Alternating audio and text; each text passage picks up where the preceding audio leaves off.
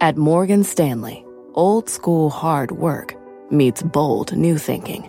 At 88 years old, we still see the world with the wonder of new eyes, helping you discover untapped possibilities and relentlessly working with you to make them real. Old school grit, new world ideas. Morgan Stanley. To learn more, visit morganstanley.com/whyus. Investing involves risk. Morgan Stanley Smith Barney, LLC. You're listening to The Exchange. Here's today's show. Welcome to The Exchange, everybody. I am Brian Sullivan. Here's what's ahead on this busy Tuesday. We are just about 24 hours away from the Fed rate decision, and rates, they're rocking. 11-year high for the 10-year yield, 15 years since we have been this high in the 2 years, and that is going to be a huge hidden tax on tens of millions of you.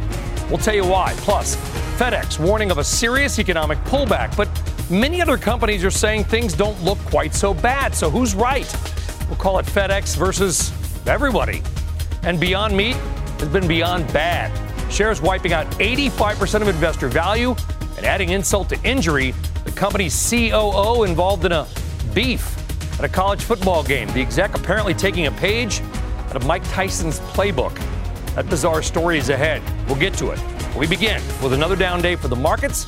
Dom Chu has the numbers for us. Dom. A down day triggered, Brian, by higher interest rates. You mentioned those 10-year yields, even inflation-adjusted yields, so-called real yields, over 10 years ago since they've been as high. So that inflation picture is ticking higher. So is the rate picture in response to it.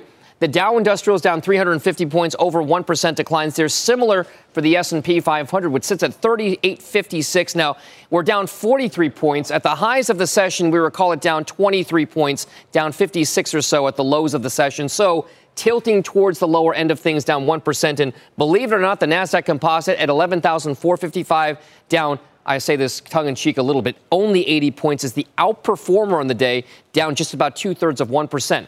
What's interesting about that is, if rates are rising, why are tech stocks not getting hit as hard? Well, check out what's happening with some of the mega cap names in this market. There is downside. There's no doubt about it. Look at Microsoft down 1%, market perform, you can call it. Alphabet down 1 2/3%, 1.5% for Amazon. But Tesla is actually up nearly 1%, and Apple is up 1.5%. So there are some signs of life in that beaten up technology consumer discretionary sector. If rates are rising and we're seeing a tiny bit of a bounce in some tech stocks, what does that signal about perhaps investor sentiment? Keep an eye on that. And then the stock of the day, worst performer in the S&P, Ford Motor, down about 10.75% right now, $13.33, Brian. This is a stock that got crushed after yesterday's closing bell into today after it warned investors that its costs would be around $1 billion more than they had anticipated because of supply chain issues and whatnot and inflationary pressures. All of that weighing on the stock. But I will say this, Ford did reiterate its full-year forecast. Many of those deliveries for those vehicles held up in production because of parts shortages will be delivered, anticipated, by the end of the fourth quarter. So keep an eye on Ford shares, down 10.5% in trading. I'll send things back to you, Brian. A lot of people want that electric F-150 Lightning, but you can want it, but getting it is a totally different story. Dom, thank you. All right, let's get now to the big story that is moving your money right now, and that is higher interest rates, better known as borrowing costs. The 10-year yield hitting a decade high going back to April of 2011. We're now hovering at 3.6%. Compare that to the pandemic low of 0.3% in 2020. I hope you refied. That is a stunning surge off the lows. Rick Santelli is here to put it all in perspective. I mean, the move, monster. Yeah, it is so monster move. If you look at a 2-week chart of trends, you can see the buildup to what occurred yesterday, which was technically significant. And that was, open the chart up to June 1st, we closed above that spike in mid-June, which was just a bit below 3.5%. And that really did open the floodgates to some extent. And if you open the chart up to early March of 2020, you can see what Brian's talking about. Whether it was early March when you had a low yield close of 0.54% or the all-time low yield close, which was on August 4th of 2020 at 0.51%, so half of 1%. It has been a big move. And what makes it even more intense is the notion of rate of change. Many have said, well, interest rates in the 70s and 80s were much higher. but it's the rate of change, how quickly they've moved higher, and, of course, discounting future earnings at a much higher short overnight rate is taking a whole lot of zing out of the stock market. And it isn't only here. It's all across the globe for a variety of reasons. Inflation and inflation rising for a variety of reasons in Europe, mostly energy related. But look at bond yields. They also yesterday closed above their mid-June high, which was 1.77%. They closed at a fresh 8.5-year high. Bonds indeed did that, as well as UK gilts, which closed at a fresh 11-year high. And get this, folks, Brian, buckle up. You know what August year-over-year PPI was in Germany? 45.8%. Yes, that's right. 45.8%. And that's August. In July, it was 37.2. In June, it was 32.6. Energy, energy, energy. And it isn't even that cold out yet.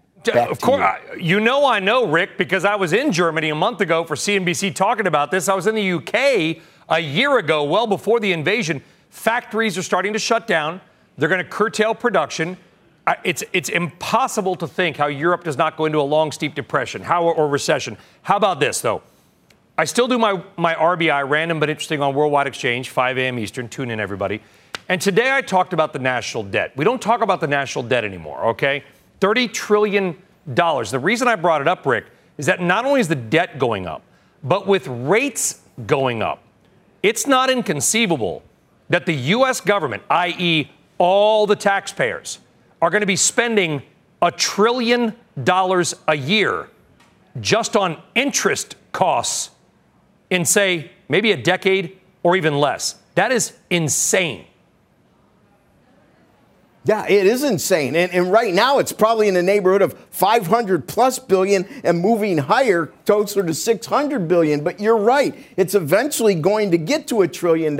And think about that in deference to some of our other big bills like Social Security, Medicare. It's going to start to dwarf those. And it's going to take make such a big hole in our budgets that we really ought to not only think about how much damage that is doing just to our accounting in general, but think about this. It's putting some significant saddlebags on the U.S. economy. The more debt we pile on and the more programs we try to help people with that need it, the rougher it is for the economy to get those 2.5% and 3% GDP levels. $500 billion now going up. That's money not going to schools, not going to health care, not going to Head Start, not going to roads, not going to the military, not going to bridges. And by the way, both parties are equally guilty at spending like drunken But I'll sailors. Tell you one They're thing, drunken Brian, sailors real quickly, on the same ship. Just so viewers need to understand, we're still collecting record amounts of tax revenues from April. Record amounts. So really the issue here, in my opinion, isn't how much we collect in taxes. It's about spending. And, of course, all of those roads lead to debt. Talk to any personal finance person. It's not what you make. It's what you spend. That's true with families and governments. Rick, thank you.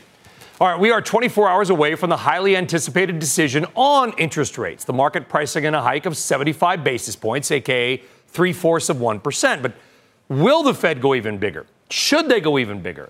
And what will they say about the rate road ahead, which may be more important? Joining us now is former Federal Reserve Governor Randall Kroszner, currently professor of economics at the Booth School of Business at the University of Chicago. I have two friends' kids that have you as a professor. Their name will go unnoticed. I will not mention their names. They're terrified, perhaps, of this interview. Professor, welcome back to CNBC. I hope not. Oh, my goodness. Listen, I think, do we care if it's 75 or 100 basis points tomorrow? I think we do, because I think if the Fed surprises the markets and goes 100 basis points, that suggests they're much more worried than we think they are. And I think that would cause a lot of tumult. But I think it's pretty clear that they'll go 75. I don't really see why they would need to move 100 basis points. I don't think they were that surprised that the core inflation numbers were not coming down, because rents are such an important driver of that, and rents are lagging. I think they will start to grow at a lower pace, but not yet. And what do you expect them to say? Because you know what I mean. As a former Fed governor, you had to break out your thesaurus every time you wrote a statement. What is this? How's the market going to interpret this word versus that word? What do you want them to say? What will they say? Because it's exactly, if you look at the transcripts as they're published with a 5-year lag, you may be surprised to find that most of the discussion is about what to say rather than whether it's 75 basis points or 100 basis points. There's usually pretty clear consensus on that, but what to say, there's a lot of discussion about that. So we're going to be getting some forecasts out. Undoubtedly, they are going to be forecasting, or at least I believe they're going to be forecasting to have a 4 handle on interest rates by the end of this year, and forecast to probably be between 4 and 5% for most of 2023. So I think that they're going to be trying to talk through that to make sure that they are maintaining their credibility, their inflation-fighting bona fides, which I think they have, because inflation expectations have come down over the last month.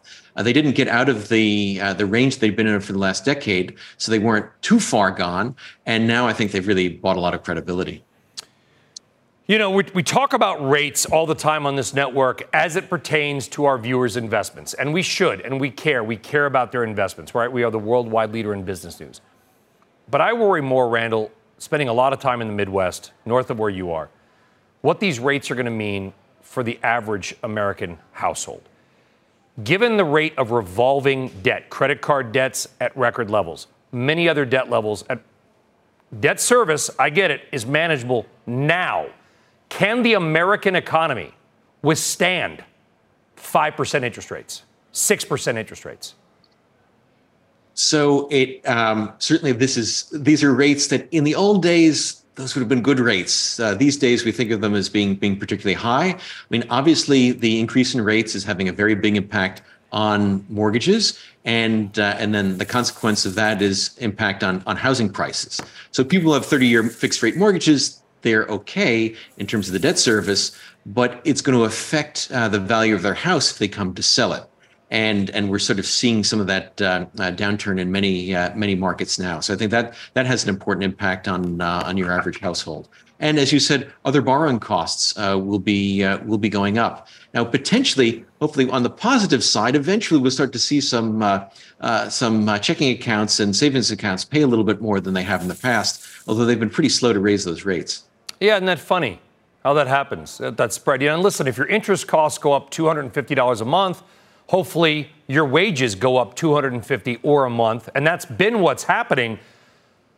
Do you think the pace of wage increases can continue as well?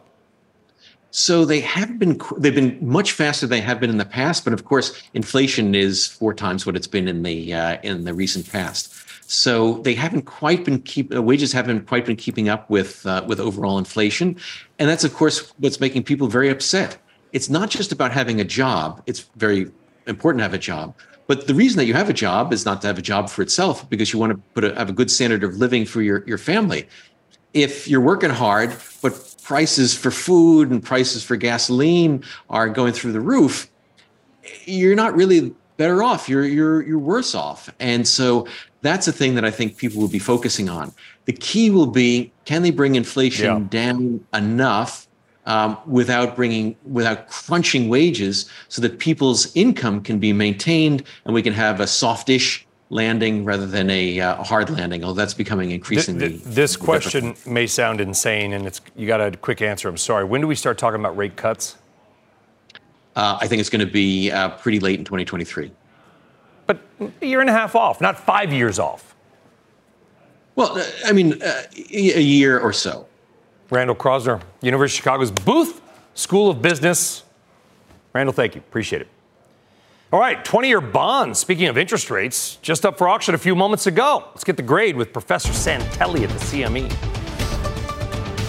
Yes, Brian, when we were on the air, maybe viewers noticed rates started to slip down a bit, and that's because the $12 billion of 20-year bonds hit the street, and it was a terrific auction. I gave it an A- very quickly. The yield was 3.82. The one issue market was hovering around 3.83. Lower yield, higher price. And the metrics that really caught my eye, indirect bidders at 75.3, super strong. That represents foreigners. We want them buying in. And dealers only took 8.1% of the auction instead of 10 auction average of 13%. No matter how you sliced it, they definitely wanted those 20-year. And in front of a big rate increase tomorrow that speaks volumes about where investors think rates may ultimately be going. Back to you. All right, Rick, thank you. All right, as the Fed prepares for another rate hike, you might have heard about it, and the 2-year yield hovers near 4%. You might have heard about that as well.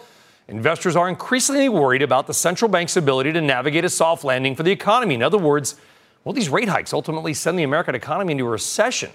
Perma-Bear economist Nouriel Roubini thinks so. He said today that he thinks stocks could fall for 40% more from here, and the U.S. economy may enter a long, painful downturn. Let's talk about it. And opportunity, by the way, amid the uncertainty.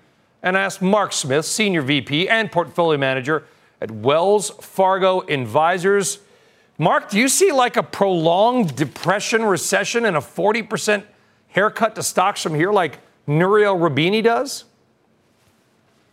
I don't see it going that bad because all my clients are talking about where's the value right now in the market? Where are we seeing opportunity? As long as you have investors looking long term like that, I don't think that's going to happen. But I do feel that I remember hearing something 2 years ago. We're in the middle of the pandemic. Don't fight the Fed. Don't fight the Fed. Well, if you're going to say that then, you better say it now. And the Fed is going to continue to raise rates. Month over month, inflation is up. Just a number, right? Last month it went up about 0.1%. And so if that's the case, the Fed has to act. They're going to continue to act. Unlike your previous guest, Crosner, I can't say that next year rates are going to start to go down because the numbers don't dictate that. So if you're saying that, you're really just guessing. Well, I think Mark, to be fair, I think Professor, I don't want to speak for him. Maybe he could jump back on the phone or something. I don't think he's saying the rates are going to go down. I think he said that's when we start talking about rates going down. It's like talking about the Jets winning the Super Bowl. You can talk about it. It doesn't mean it's ever going to happen. Agreed. So I think they're just going to be talking about it for a while because from what I understand when I talk to my clients, they're still selling their real estate at all-time highs. At least in the Northeast they are. Rents, I haven't heard one of my clients who's a landlord saying they're going to lower rents because they're a nice guy or young lady. Rents are still going up. They're ticking up. Maybe in some parts of the Midwest that could be different.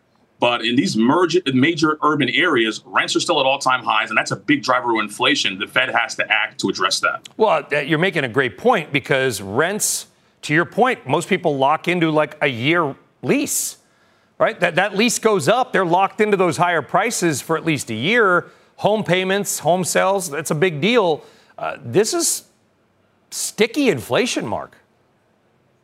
And that's what the Fed has to deal with. So I don't know if this soft landing is happening right now. If you're looking at where inflation is right now compared to what was last month, and is it going in the right direction? I think the Fed may have to act aggressively to combat it, to your point. So what are you advising all those clients to do now? They can market's down 25%. Roubini says we're going to lose another 4%. Scott Minerd says another 20% down. What are you advising them to do besides breathe into a bag, relax, think long term? Well, listen, most of my clients are long-term investors. None of them are day traders and trying to make a buck from month over month. So that's the good news. The other thing I would say is look historically at what sectors have done well when rates are higher. And one sector that's undervalued and continues to show, I think, a lot of strength is the financials. Since 2008, 2009, and Dodd-Frank got passed in Washington, these banks have had to be lean and mean and also only take on good quality debt. I think CEO Jamie Dimon said they almost have no bad debt on their balance sheet. That's a pretty powerful statement for a bank to say the size of his. And I think many of these other firms, because of the regulations that happened in 2008, 2009 to prevent that from happening again to the financials, are really, really poised to, I think, benefit with this rising rate environment because they're going to make more money because of net interest margin, mortgages, credit card debt. They're going to make a lot of money in an environment where the spreads are higher. So I buy the financials, specifically, looking at the XLF, getting a broad swath of the financials in your portfolio, because that's the one sector I think historically has continued to do well in the right environments. Good stuff. And you might have heard Randall Crosser talked about how banks are going to give you a little less than they're taking in.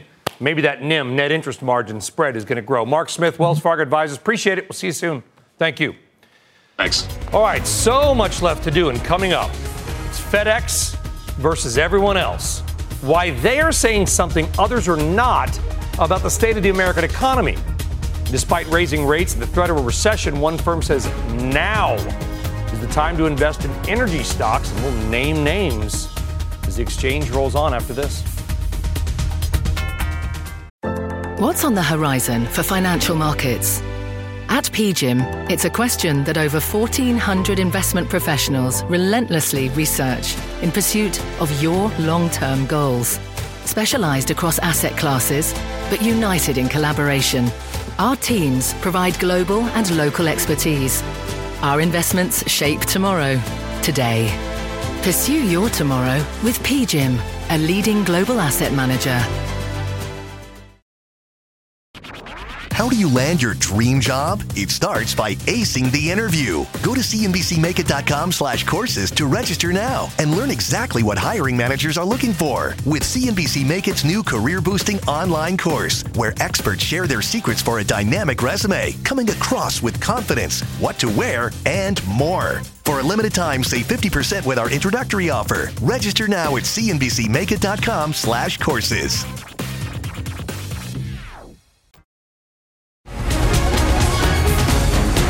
All right, welcome back to the exchange. CEOs have been sounding off on the economy, some sounding like the alarm like FedEx, some keeping a little more calm. But let's start with FedEx. Do you remember this big market-moving comment to Jim Cramer? The U.S. Consumer has, definitely spending less, but the U.S. has been somewhat insulated because the U.S. dollar is the currency of choice for the world, and there's some insulation there. But, I do see the U.S. is slowing down, too. That's some pretty scary stuff, and it moved the entire market. But keep in mind, there's been a very different tone from others. Home Depot, Marriott, Ralph Lauren, seemingly managing macro headwinds just fine. It's not stopping Home Depot from selling a ton of stuff. It's not impacting forward bookings at Marriott, at least not yet. And Ralph Lauren is well-positioned going into the holidays, so they say. To make sense of it all, let's bring in a man who's got a front-row seat to the C-suite, and that is Steve Odland. He's the president and CEO of the Conference Board, a CNBC contributor. All right, so, Steve, you talk to CEOs all the time across every industry. What are they saying?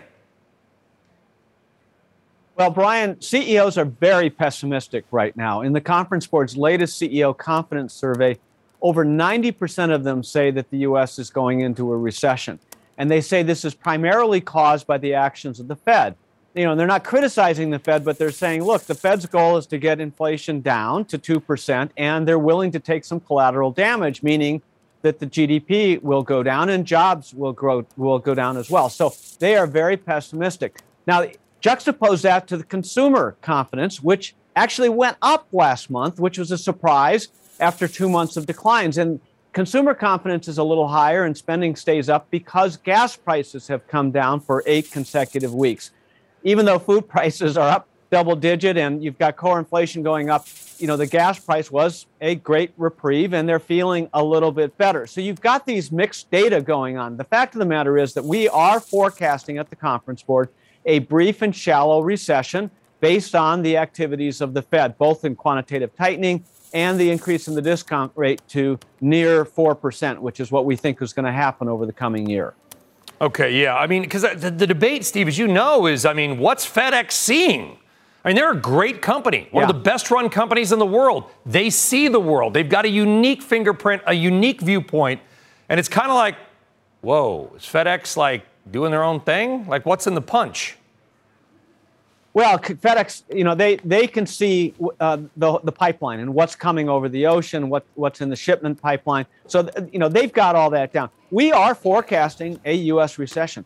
Conference Board is also forecasting a European recession. The Conference Board is also saying that Russia and Ukraine are already in a recession. We're not forecasting a recession for some of the major Asian economies, and we're not forecasting that the global GDP in aggregate will decline. But, if you're in China, Brian, and your GDP growth rate goes from 4 or 5% down to 2%, that's painful. That's a big change. And, it's okay, so it's technically not a recession, but that has material impact. So some of this is just a little bit of lingo. The fact of the matter is GDP is receding and there is pain coming around the world. Okay, looking at that research report, there is some good news. Feels like there's a lot of bad news lately. I want to have some good news here. U.S. companies are now budgeting for the largest annual salary increases in more than 20 years.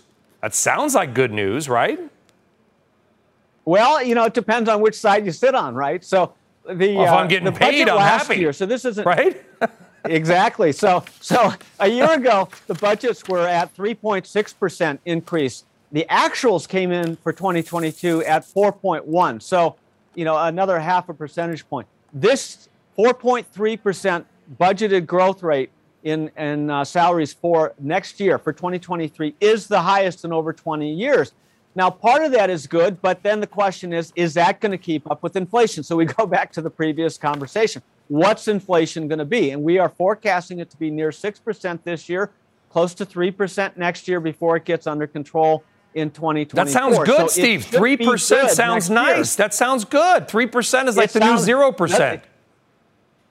I know, isn't it great? And especially if they, in fact, do raise wages by over 4%. But that's also impacted by a labor shortage. You've got a low labor participation rate and so forth.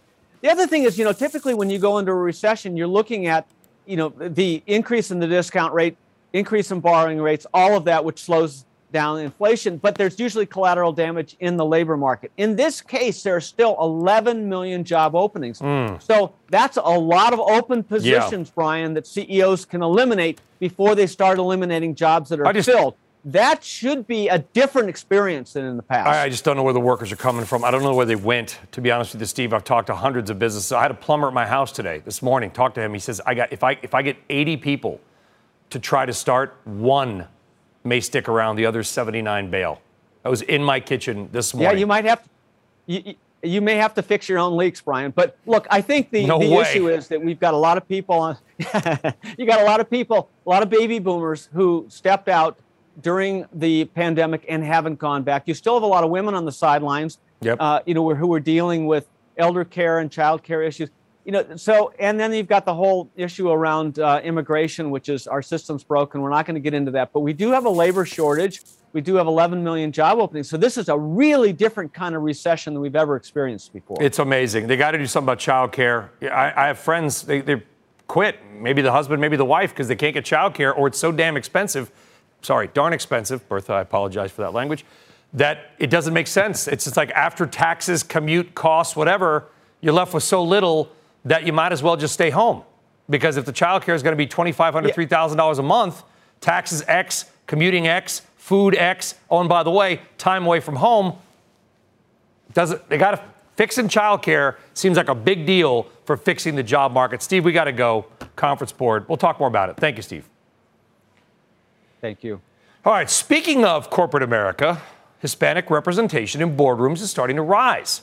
Bertha Coombs is here now with the numbers to know and why investors should care. I'm sorry for the language. I got a little fired up, Bertha. Well, here's a bit of good news as well. The Latino Corporate Directors Association says they saw double the demand last year for help with board searches. Luis Marconi was one of the candidates that they recommended, and he landed a seat on American Outdoor Brands in June after 25 years at Hormel.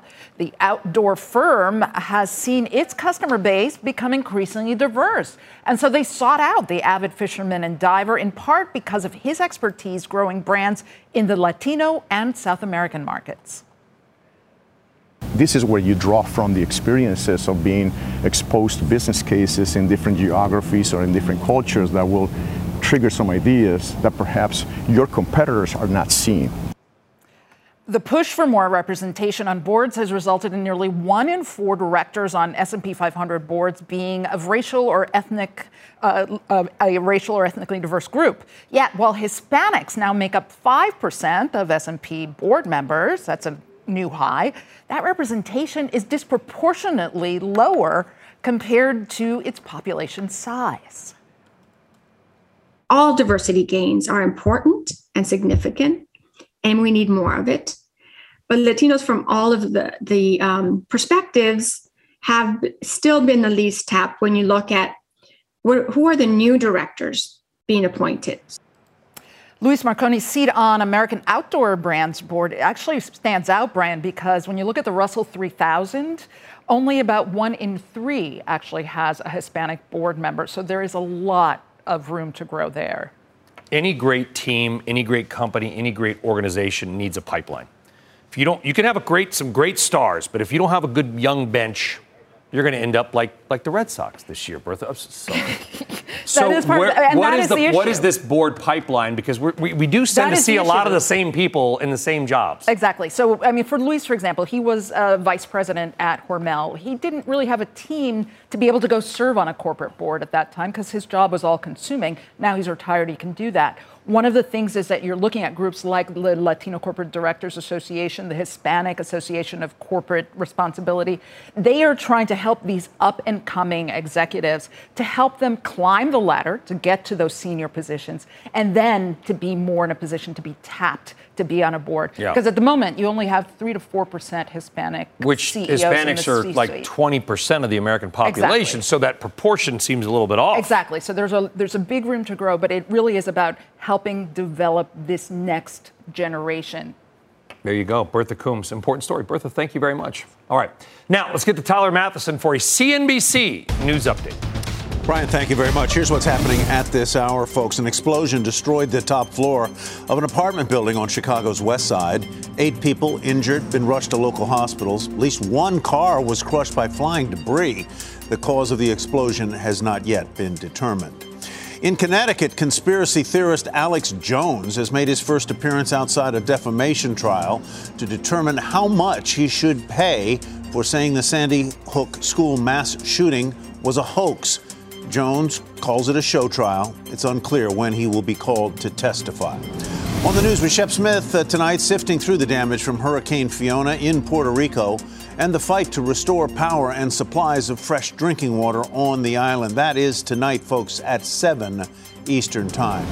And a little bit of normal now. Returning to Kyiv, McDonald's has reopened 3 of its restaurants in the Ukrainian capital. This nearly 7 months after closing all its Ukrainian locations following Russia's invasion. For now, only delivery service being offered. McDonald's continues to pay more than 10,000 employees in the country. Brian, back to you. That's some good. It's small, but it's good news, Tyler, right? It is. Small steps start as Putin hopefully gets his butt kicked. Yep. Tyler, thank you. Thank you, sir. All right, still ahead. Energy, by far the best performing sector so far this year, but my next guest says there is still room to run, particularly in some stocks and one subsector in the space. He's initiating several names, including this one, with a 30% upside seen. What's the mystery chart? We're going to bring it out for you. And do not forget, CNBC's Delivering Alpha is back in person. Woo! September 28th, we're going to get the best ideas from the world's top investors. You can scan the QR code on your screen or go to cnbcevents.com to register. We hope to see you there. And we're back after this short break with the Dow losing steam, down a couple hundred points.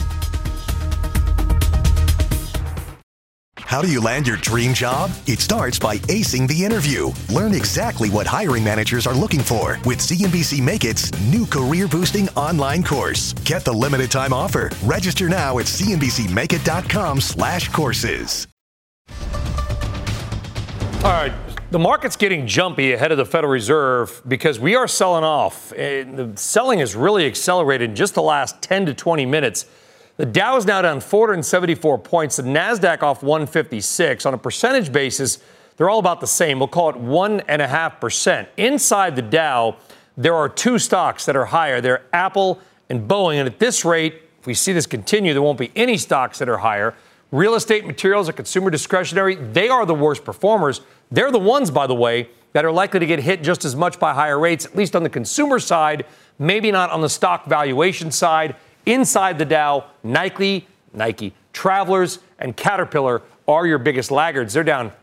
Nike's down nearly 5%. So a lot of consumer stocks are starting to get hit. Remember, higher rates, folks, are basically just a giant tax on any revolving debt you've got. In other words, not a fixed rate interest rate.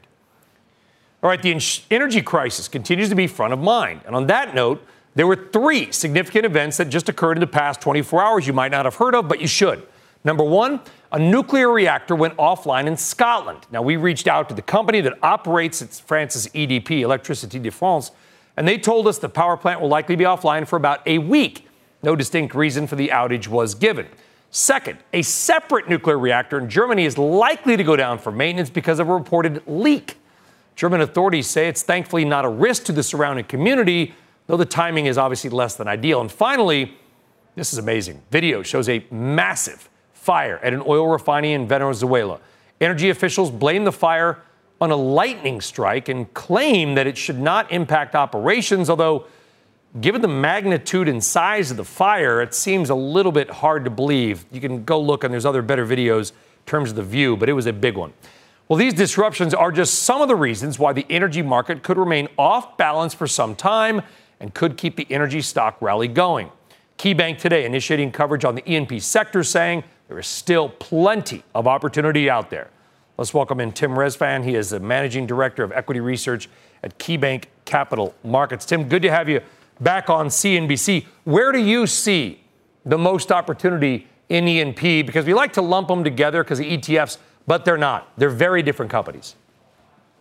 Yeah, I think we're really excited about the mid-cap E&P space because we think there's a real sweet spot for them to deliver the growth that we believe the U.S. sorely needs. When you look at inventories of refined products and crude oil down sharply, and you've seen real cartel-like behavior from the large caps who are really focused on excessive or aggressive cash return to shareholders. This is that Goldilocks setup we talked about in our notes for well-capitalized and mid-caps to grow and be a true growth and income story. Yeah, and I'm looking at some of the names. I mean, Diamondback. They talked about it, by the way, Stephanie Link talked about it with Scott in the halftime report. They're just kicking off money. They're doing their buyback, raising it by something like 18%. Free cash flow continues to be up. Travis Stice and his team there doing a great job by most measures. You like them, and yet stocks down today. The oil stocks really haven't done anything for a couple. Had a red-hot start to the year, but then they've just cooled off. How come? Well, I think the risk-off trade from recession fears, and then there's a China lockdown du jour that's weighing on sentiment. And I think if you look at some of the other agencies out there that are putting forecasts for U.S. oil production growth, they've been really aggressive and, in our view, extremely wrong. We think U.S. oil production will continue to come in below kind of numbers that have been thrown out there by the big think tanks. There's just no really will or incentive, aside from Chevron and Exxon, who we don't cover. They are growing like gangbusters in the Permian, but other than that, we simply don't see the growth that's there. So that's the disconnect that we see. And it's this recession risk off that's really weighed on these stocks that ignored the fundamentals in both oil and natural gas that we think are very favorable. Yeah, and a lot of these companies have merged or they've changed names, one of these fancy names, like Verizon, what was that? Civitas, Silverbow, who are they? Yeah, well, Civitas is essentially an aggregation of 6 smaller Colorado operators. You had a firm, Kimmeridge Energy, came in and they spearheaded real, aggregation and consolidation in the play. And they are driving, this is the model of what they're trying to put forward as a new normal for E&Ps. Unlike the large caps, they're trying to push this model into the mid-cap space of very low growth and robust capital returns. So this is a mid-cap essentially mimicking what's been the theme du jour of the large caps. And lastly, Silverbow, they were a company that came out of restructuring in 2017. What's very exciting about them, they are a pure play bet on the dry gas area of the Eagle Ford Shale. We know that play. We've known it for a decade because of prolific oil production. There are some really high-quality pockets of 100% natural gas that these very profitable wells. EOG's been talking about it quite a bit, and Silverbow is really the pure play way to play that. Tim Rezvan, KeyBank Capital Markets. Tim, pleasure to get you on. Thank you very much. Thanks, Brian. All right. Up next, it is not just shares of Beyond Meat that are hitting an all-time low. One of its top executives arrested over the weekend for third-degree battery. But that's not half the story. We're going to dig into this bizarre tale that you've got to hear. All that after the break as the Dow down nearly 500 points.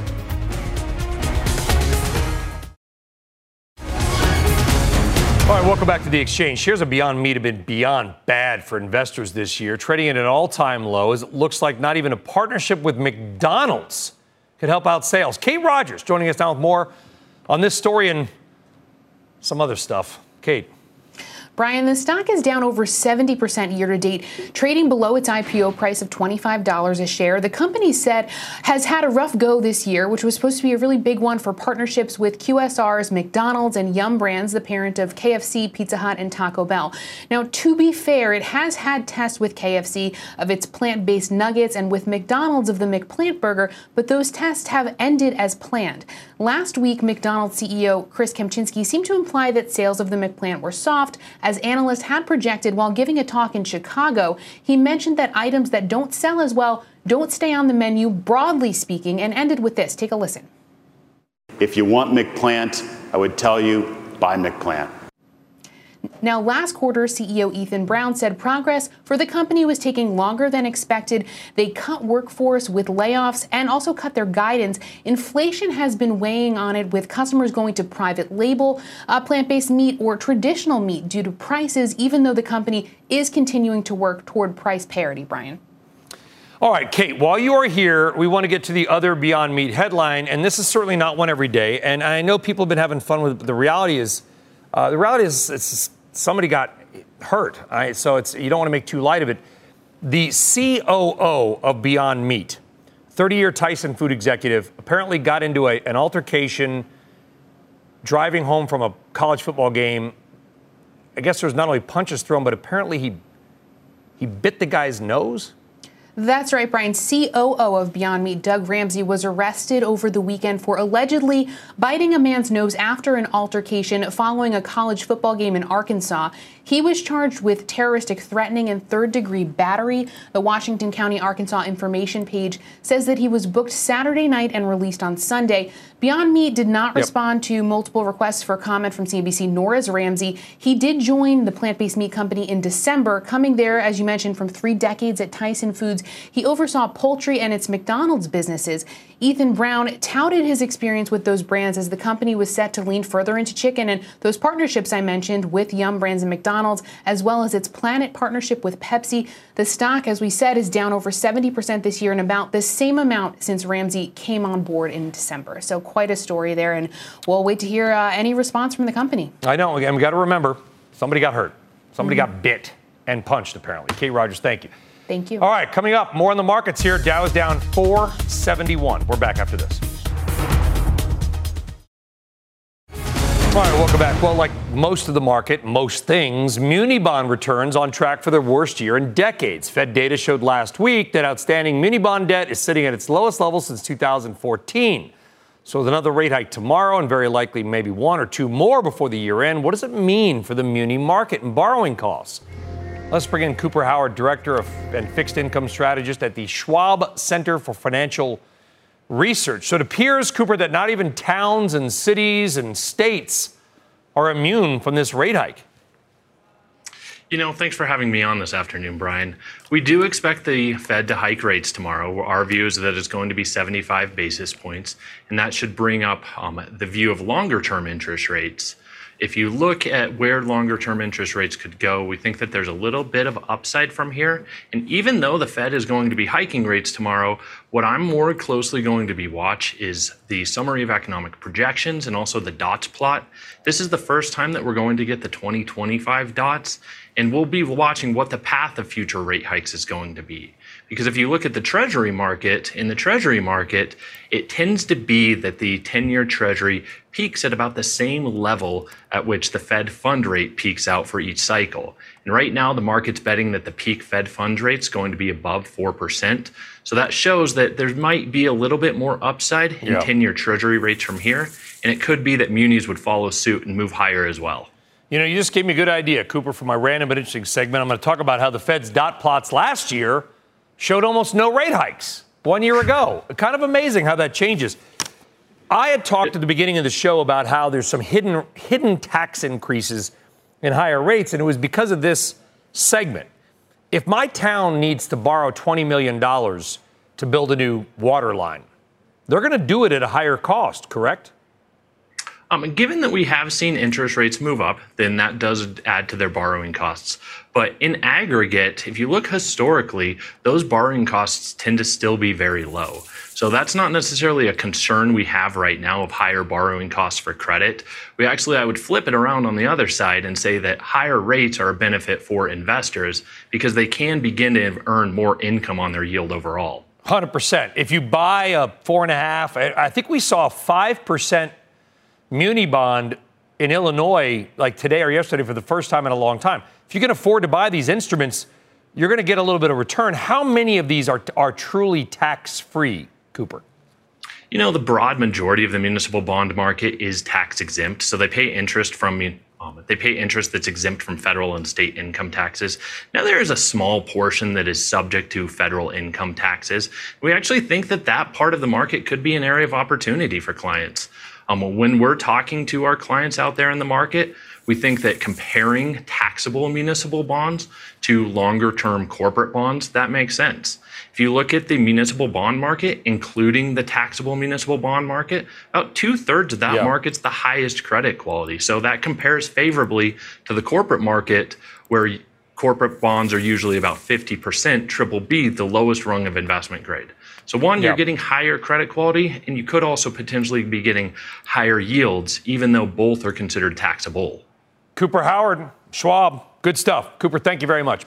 All right, still ahead, Hertz upping its bet on electric vehicles in less than a year after it struck a deal with Tesla. It is now tapping GM to expand that EV fleet. And by the way, as we head to break, the Dow now down more than 500 points. The NASDAQ off 1.5%, and Bitcoin is now back below 19,000. Bitcoin at 18,845. Everything is getting hit, and we're back right after this.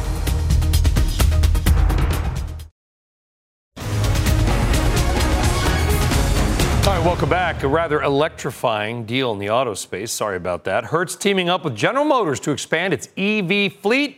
Phil LeBeau joining us now with what each company hopes to gain from the partnership. A lot, I would imagine, Phil. Yeah, Brian, they look at this as a win-win, and it'll play out over the next 5 years. Here's the deal between Hertz and General Motors. It calls for 175,000 GM electric vehicles to be sold to Hertz. They're going to have these across all brands and all scope of vehicles. It is the largest EV fleet buy ever for Hertz. And for Hertz, initially, they're going to be targeting Los Angeles, Miami, and Orlando. Makes sense. Those are high destination markets, but they plan to have these EVs nationwide eventually. As for General Motors, this is part of their goal of hitting 1 million in annual EV sales by 2025. How important is this deal for both companies? That's just a taste of what we're going to be talking about coming up a little bit later on Closing Bell. You do not want to miss this exclusive with Mary Barra, the chair of General Motors, as well as Stephen Scherr, CEO of Hertz. We'll talk about the deal and really a lot of other things that are going on in the market today, guys, given everything that's happened and questions about the strength of the consumer, et cetera. So lots to discuss during the Closing Bell. Do I have to return the car with a full charge, Phil, or do I prepay for the charge? 10%. Minimum 10%. Oh, there is a minimum 10%. Look, that's a lot better than saying you have to fully charge it somewhere. That's true. I was kind of joking. Minimum makes sense. That way they can actually move the car around the airport, wherever it is. Phil, thank you. That does it for us. We'll see you tomorrow. You've been listening to The Exchange. Make sure you're subscribed to get each episode every day. Same time, same place. How do you land your dream job? It starts by acing the interview. Learn exactly what hiring managers are looking for with CNBC Make It's new career-boosting online course. Get the limited time offer. Register now at cnbcmakeit.com/courses.